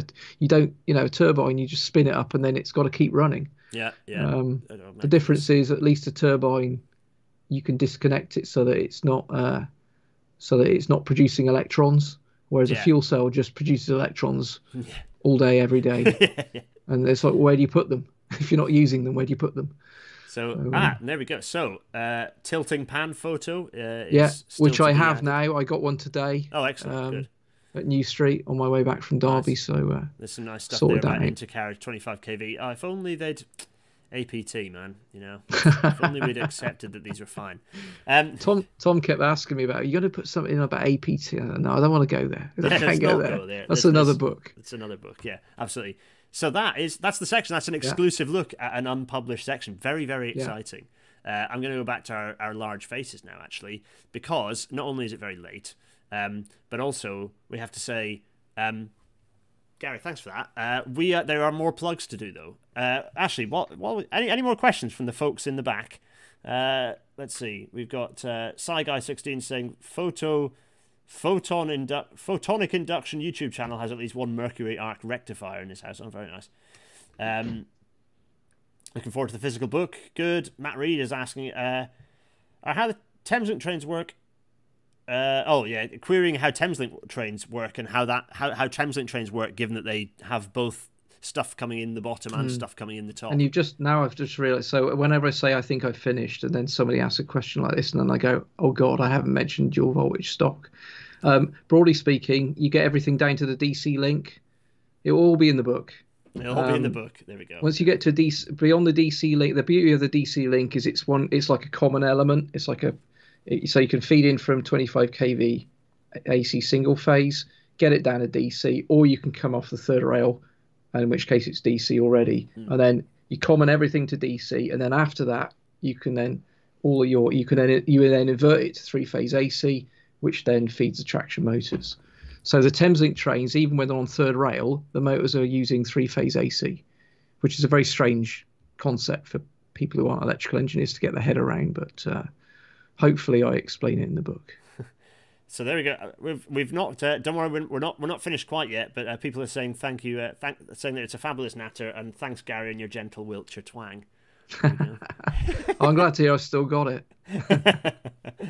I'm glad people are enjoying this. Arthur, yeah, looking forward to getting your own copy. Absolutely, you deserve it. Right, I'm going to put our miniaturized faces back because I was clever, and in fact I'm going to get rid of our faces entirely and just have the full screen because I put in slides so we can properly plug two things. Number one, ocs4rail.com. Tell us what happens on there, Gary. So this is the website where you can do a couple of things. You can first of all get the free download, the PDF. So just click on the little green button marked "Get the Book," and you get your download, and off you go. So that's the most important thing on that site. The other thing is over on the right. If you sign up to our mailing list, then you will find out before everybody else when something new's coming out, or when we're doing a print run, or if we're updating the PDF. We won't spam you.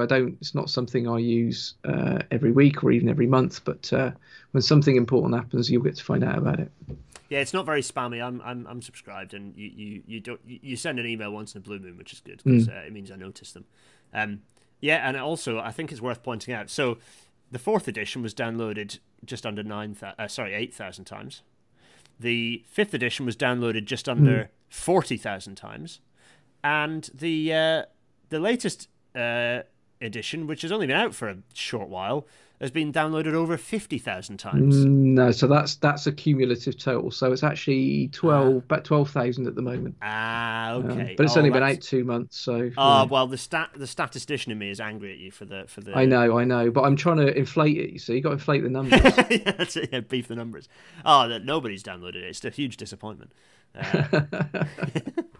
No, that's incredible that your book has been downloaded over 50,000 times. It's pretty spectacular. That's a lot of people having downloaded. Yeah, it probably isn't 50,000 people. I presume that's no. I'm sure people go, I can't remember where I put it. I'll download a fresh one. But yeah, it's all me downloading. It averages about 50 a day. Tends to be 30 to 50 downloads a day, which is. It's nice because it means people are using it, and that's all that really matters to me. Absolutely, yeah. People are using it. And then the next thing I'm going to jump over to is the Kickstarter, which people can find the link to the Kickstarter on OCS for Rail, right? But also I've linked it in the description. It's a very straightforward link, so it's in the description of this video. And you can see that you've got 188 backers. You've which equates to about 100 and. I think we must be round about a 200 book mark because some backers have obviously ordered more than one copy. Okay. Yeah. So I think we must be at just about hitting the 200 orders now. Which is nice for a niche book. That's I do appreciate that £48 not an insubstantial amount of money to pay for a book either.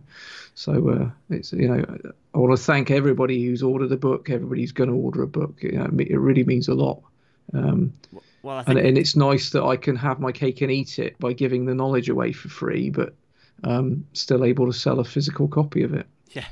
Yeah, I did. I was amazed when the first print edition went out that it was picked up so keenly. But then I don't know why I should have been amazed because frankly, Gary, and I said this last time.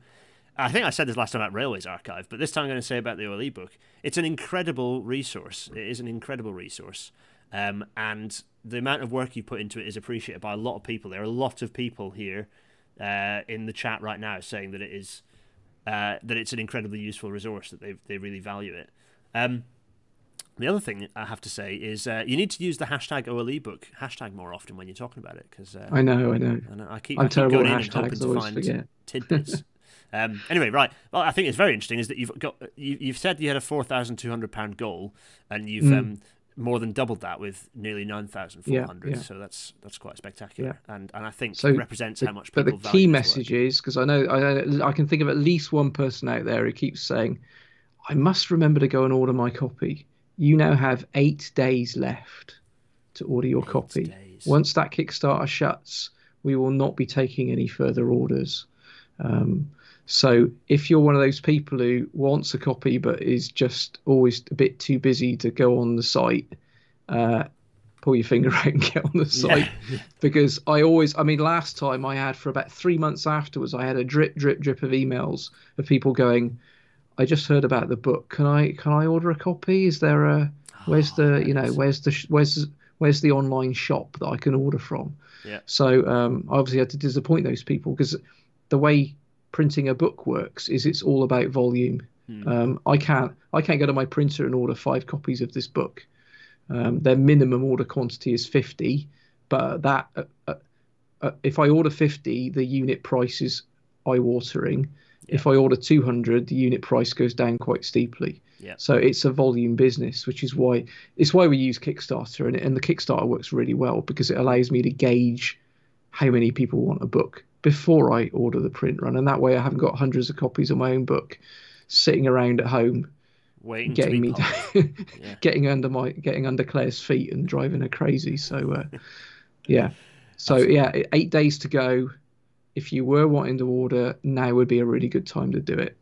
Go and order the book. I now need to go and check whether I have, because yes, I do want to have this. It's such a Art has done such a fantastic job. I desperately want to have the new version, because much as so I've designed the first cover because I'm a graphic-y person. So the first bloody thing I did when I was deciding whether it was a good idea or not was I did the cover for a PUA book. And much as I think I'm all right at it, it's good to get a professional in. And Art has done an absolutely wonderful job. Well, it looks great. It says reaching over. Oh, wait a So minute. if you go back to the big screen, as you can see, I am very much not a graphic designer. That was my effort for the 5th edition. And it's fine. Hang on, it's I'm fine. going the wrong way. Yeah. But it's not. It's it's not going to win any design awards. So I was really pleased to get Arters in to do this version, and they've done a really, really good job. So yeah, I'm looking forward to seeing it in the flesh as well. That's the best part. I haven't seen it. Nobody's seen it yet, including me. It's exciting. It's very exciting. And I'm not doing a proof copy this time either, which is the really scary bit. Oh, so there's no pagey flippy bit. Before what we did with the 5th edition, we ordered 50 copies, and I just put my own money into that. But I know what the process is now. I know what the printer's going to want from me. I know how to, Arters and I have actually managed to get the cover the correct size, and I've already run it through the printer, and they've said, yeah, it's fine. You've got the dimensioning right, and the spines are right, because of course the spine width has to match the page count, and it's So that the first time round I got it wrong, completely wrong, which is why we needed to do the proof copy. But this time I'm confident enough that we're just going to go for it. And what that means is I have proofread the 6th edition several times, and luckily I've got a chap now, and I forgive me, I can't remember his name, and I don't have my emails up, but there's a wonderful chap who's an ex-railway engineer who's currently going through the book and has already found about 6 typos. So he's just sending them to me as he finds them, and then I'm hurriedly correcting them, ready for the print run. So I've told him he's got 2 weeks to finish the book. Because I need all the errors by then. So people are asking, is there a link to the Kickstarter on ocsforrail.com? There isn't, and Gary is going to fix that. No, he's Lewis, shout out to Lewis, who I met for the first time today in Derby. New graduate PUA engineer, actually, in our Derby office. He pointed out that fact. So no, I'm going to go and fix that. So it probably explains why Lewis's people comment. It probably explains why people sign up to the mailing list, tick the little box that says yes, I would buy a copy, and then don't appear on the Kickstarter list. Yeah. I'm the world's worst salesman. Don't ever hire me to do sales. So I don't know what I'm doing. So we're going to come back to questions at the end, but I'm going to run through my normal sort of post-amble before we do that, because we can have a little chat before we close out and answer some questions. But beforehand, let us go back to not having our faces up on screen. To all the audio-only people, thank you very much. You'll be listening to this in quite a few weeks, because sadly the pod is still a bit broken. It's a bit broken at the moment still, so it will be fixed. But having a full-time job and also relying on people's goodwill means that I don't want to exploit people's goodwill, and then it means I have to fix things around my day job. And so this will get fixed, but not immediately. Sorry. Pay the bills first, then have fun. That's the key, isn't it? Yeah. Well, people. Yeah. At some point in the distant future, I'll automate it, but I have no idea how to even start doing that. There's always time. The normal plugs, the Patreon people, thank you so much for supporting. The fact we've got to, this is the 81st episode, even though it's episode 80, is because of the support that the Patreon people provide me, that you give me, you let me know when things don't work, but you provide support and advice, you make suggestions for future episodes, you propose guests, you get asked a huge number of inane questions by me, and you do get goodies every now and then. I've scooped up a huge number of pin badges from the Transport for the North conference. Don't tell anyone at Transport for the North this. And in some way, I'm going to distribute them to people in the who are Patreon supporters. I've no idea how I'm going to do it, but I'm going to do it somehow. Anyway, the Discord server is where all this stuff happens, but more and longer and relentlessly, and it's like the YouTube chat, but more. So that's garethdennis.co.uk/discord. The Patreon is patreon.com/GarethDennis, and you can chuck pennies at me if you think that's a hilarious thing to do via paypal.me/GarethDennis. Thanks all for those things. Plugs.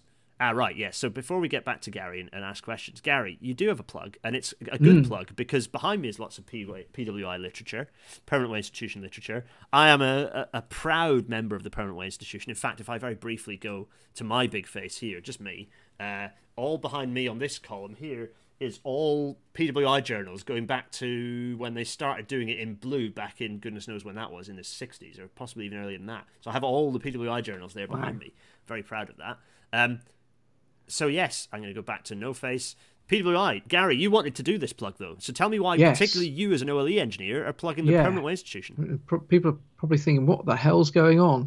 Why would a track institution, what's that got to do with electrification? Well, the first misunderstanding is correct, is that the PWI is not a track institution. The constitution of the PWI states that it deals with railway infrastructure between the fence lines, and Absolutely. you can handily see one of the fence lines over there on the right. The other one's somewhere there under the bushes probably. The PWI is and always has been a fixed infrastructure focused institution, and that it hasn't changed its constitution. That's what it was from the moment it was became the PWI. But what has happened over the last, I'd say, 3 years, and is now accelerating, is that the PWI is spending more time focusing, as well as, it's not going to stop focusing on track, but it's now becoming the natural home for overhead line engineers and electrification engineers. We don't really have a home. We don't have a natural institution that looks after our, that supports our goals and our aims to get more electrification out and to make it cheaper and better and to share best practice. We don't have a PWI in the way that track engineers have for the last, however many decades.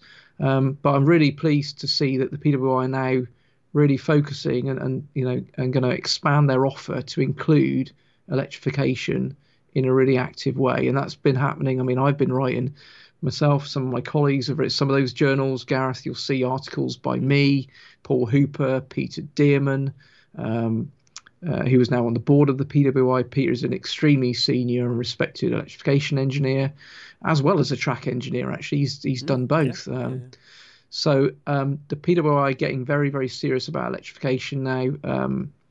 There's now an electrification committee within the PWI which has support from the board, and our role is going to be to look at how do we actually support, how do we make that real, how do we create that electrification offer.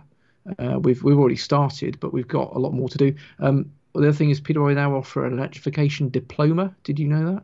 I didn't actually. You can do a diploma in electrification. Yeah, and that's Fantastic. been run by, some very experienced, retired, semi-retired overhead line engineers at the moment. It ran for the first time this summer. I understand it was very successful, and and we're gonna that again, that's going to be expanded. We're thinking about how do we eventually get to third and fourth rail, because that's just as important as overhead line, despite what I might tell people on Twitter. So yeah, and my message for people in the OLE space in particular now is join the PWI. Yeah. Join, get stuck in, help us to tell us what you want to see. We've got a conference coming up next year on electrification. I think we've actually got one next month. I think there's one on cost reduction next month, isn't there? Dang, I should have put that up. That was a mistake. Which I'm signed up for. Yeah. So yeah, we need that home, we need that focus, and we don't get it. The big institutions that people traditionally join, if you're in my game, they do what they do, but they don't really focus on railway electrification, other than a couple of set piece courses that the IET run. So the PWI, the beauty with PWI is it's smaller, and small is beautiful. Because they're small, they can focus on exactly what we want. We're a lean infrastructure machine. Now, I'm very proud of the PWI and how it's evolved under its previous CEO and the presidents under its previous leadership, and then now with its new leadership going forward. It really is going from strength to strength. Very, very proud of the organisation, what it's becoming. And it's focus on skills, the focus on chartership, the fact that the PWI can now, for quite a while now actually, can award chartership in a way that they offer EngTech, iEng and CEng. And one of the interesting challenges has been as we're now starting to see people from electrification background coming through those routes, which has meant that the PWI needs to have reviewers with that electrification experience, and I've got involved with that, and some of my colleagues have as well. So we don't just need young people who are training to get stuck in with the PWI. We also need the older, more senior, experienced people to help. So if you're a senior engineer in the electrification space, we need your help on that side. And the PWI is a really good institution. So and it's cheap. Come and help. It's cheaper than it's cheap. It is 80 something pound a year.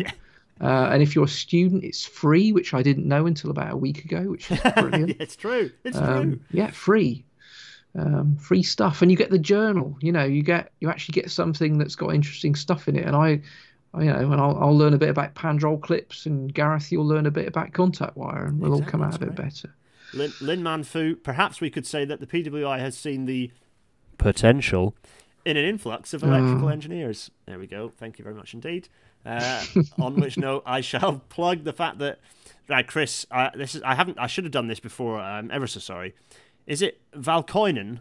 Chris Valkonen, possibly. I embarrassingly should have asked Chris how to pronounce his last name. I'm sorry, Chris. Christopher is joining us next week. Episode 81, the 82nd episode. The very long and very beautiful history of technical drawing. I am incredibly excited about this episode.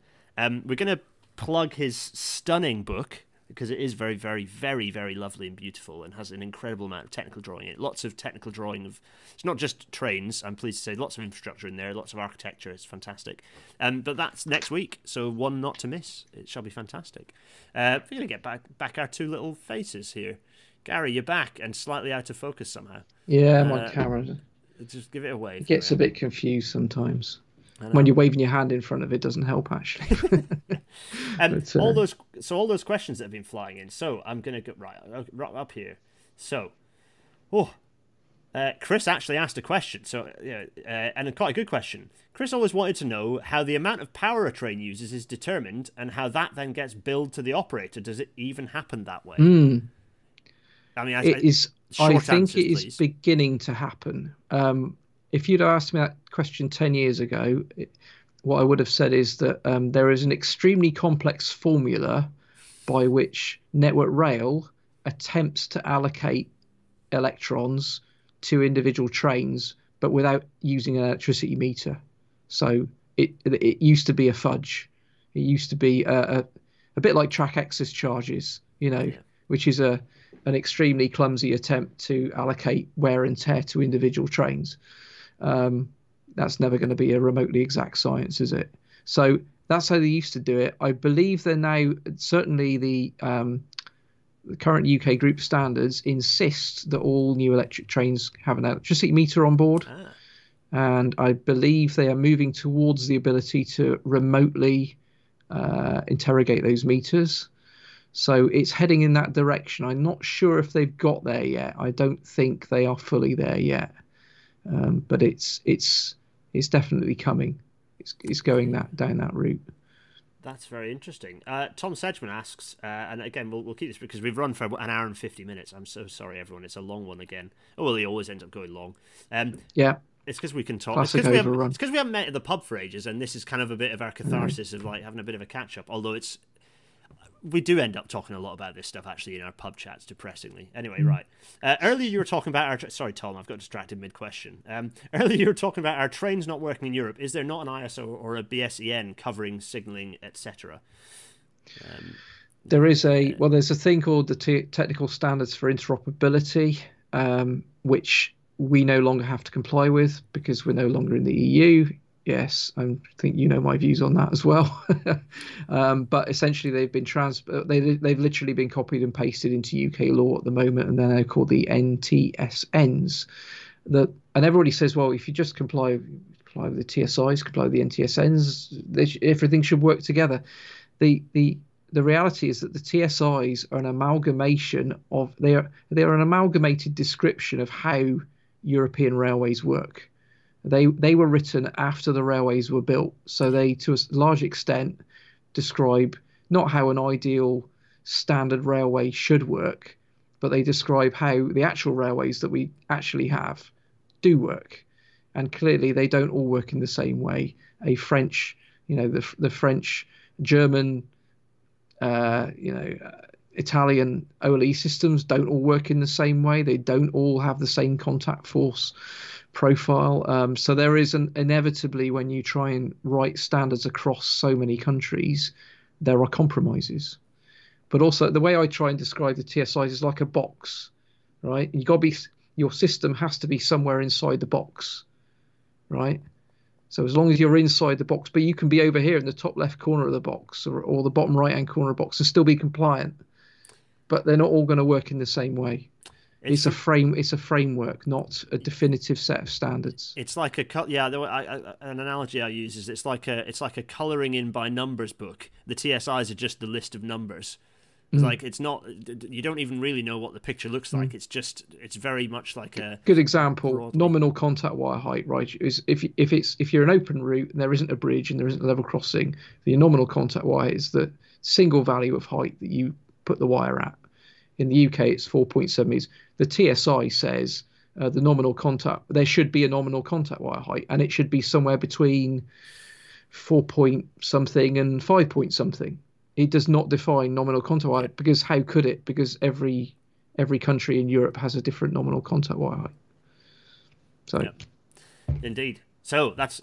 I mean, we could go on about TSIs for a very long time. Yeah, for all sorts of reasons. Yes. Yeah, lots of people being unhappy about the EU. Yes, I know. I did a big thumbs up for the audio-only people.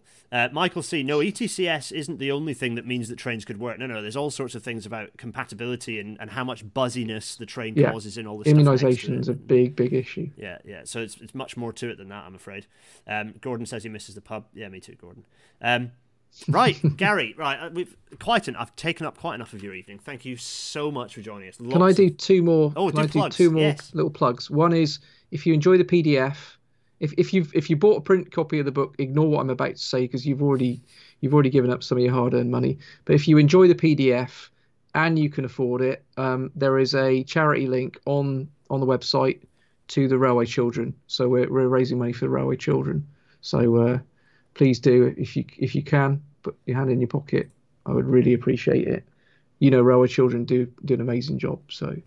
The second one is just some thank yous. Thank you to everybody who helped me write the book. You know who you are. The full list is in the book. I'm gonna spare you reading out all the names, Gareth, because it's very late. But if you helped in any way with the book, thank you very much. Thank you to everyone at Atkins who puts up with my bullshit. day in, day out, and indulges me. Um, but special thanks to Peter Diamond for writing the foreword, Arthur's doing the cover, and for Simon Warren, who once again checked a 350-page proof of the book without complaining once. That's it. Thank you. No, thank you, and thank you, Gary. There's a lot of love in the chat right now. It's been a really nice episode. Once again, people just enjoying us having a sort of a nice quiet chat about electrification and things that get us excited about rail infrastructure. So no, that's great. Thanks so much, Gary. Thank you all for listening, watching, joining us, and chatting away in the chat. Chat has been fantastic as ever. We'll see you next time. And it only really remains for Gary and I to sort of wave frantically and say cheerio, cheerio, everyone, cheerio, bye. Cheerio. Oh, hand over here. Bye. Bye.